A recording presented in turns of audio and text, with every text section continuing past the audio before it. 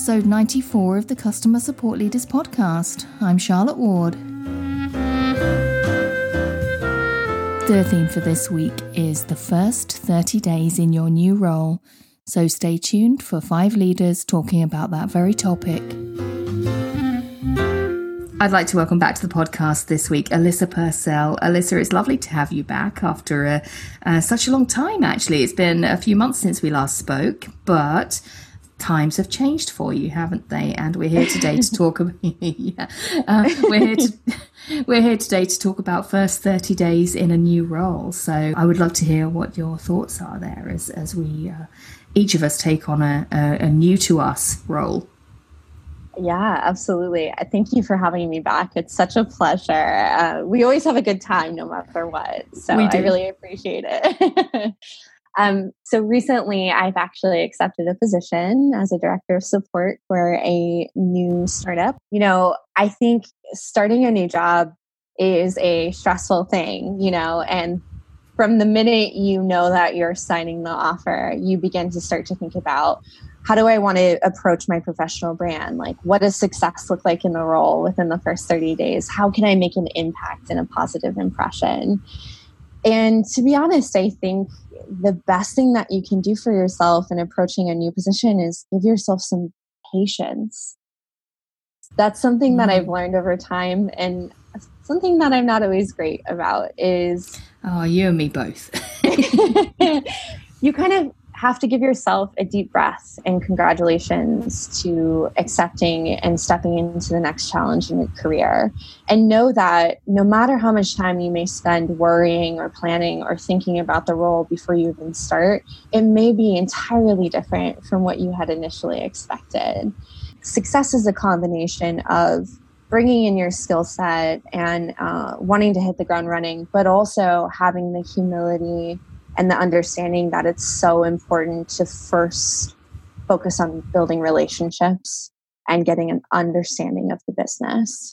So even if I wanted to sit here and tell you, here are the 30 things that I would do in my first 30 days, I honestly don't know until I'm sitting in the role and I get time with the people who have been the product experts and leading the team. I definitely have some ideas on projects and priorities that I'd love to tackle, but I think the first 30 days is really about finding your footing and focusing on developing relationships. The key to success in your career is not about what you can accomplish independently. It's about how you can work collaboratively with others in the ecosystem of a company. I totally heard you when you said that, you already have an idea of the things that you would like to do. Yes. When we get that job offer, we've had, 3 to 6 conversations. I had 9 at one company. At least. I will tell you that. Right.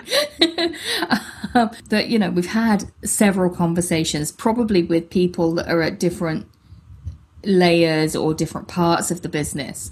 They all know what they're interviewing you for. Yes. So they're very willing to talk to you about their challenges and issues and they're there to understand what problems of theirs you're going to solve, right? Should they hire you?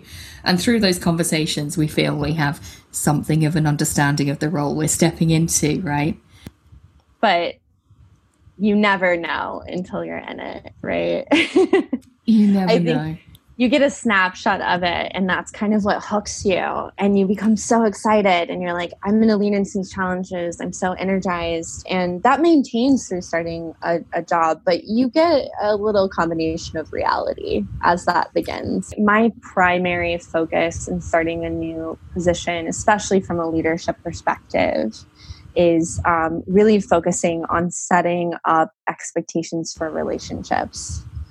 Relationships, as I already mentioned, are so important. And I'll never forget the first time I became a people manager. I was recommended this book called Managing Up and Managing Down. And it had this idea of when you meet somebody new, whether they're your manager or you're managing them, the first thing that you should do is have a level setting conversation to a degree. I don't like to get too businessy in a first conversation, but I love to just get to know one another. So I try to come to it knowing that it's not about me standing on a platform and sharing my testimonial. It's about finding out what is that middle ground and really opening myself up to understanding them. I love to understand, where are you coming from? What's your favorite communication style? How do you like to be updated? And I find through that conversation, you can get to know somebody on a more personal level, but you're also setting expectations just through a free-flowing conversation. If you approach it like that from the beginning, you're going to have just so much of a greater understanding of one another and a greater respect, because you're approaching the relationship with purpose and intent and like obviously expressing how much you care, you know? So I find that helps set relationships up for success. And in your first 30 days, there's not going to be a lot that you can deliver on. Let's be honest about that. In your first 30 days, take a deep breath, learn as much as you can, be organized, and develop relationships. Like, that's the best that you can do without putting yourself under enormous pressure, because it's already, high pressure starting a new job.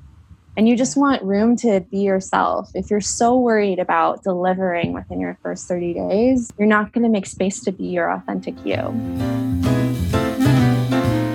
That's it for today. Go to customersupportleaders.com/94 for the show notes, and I'll see you next time.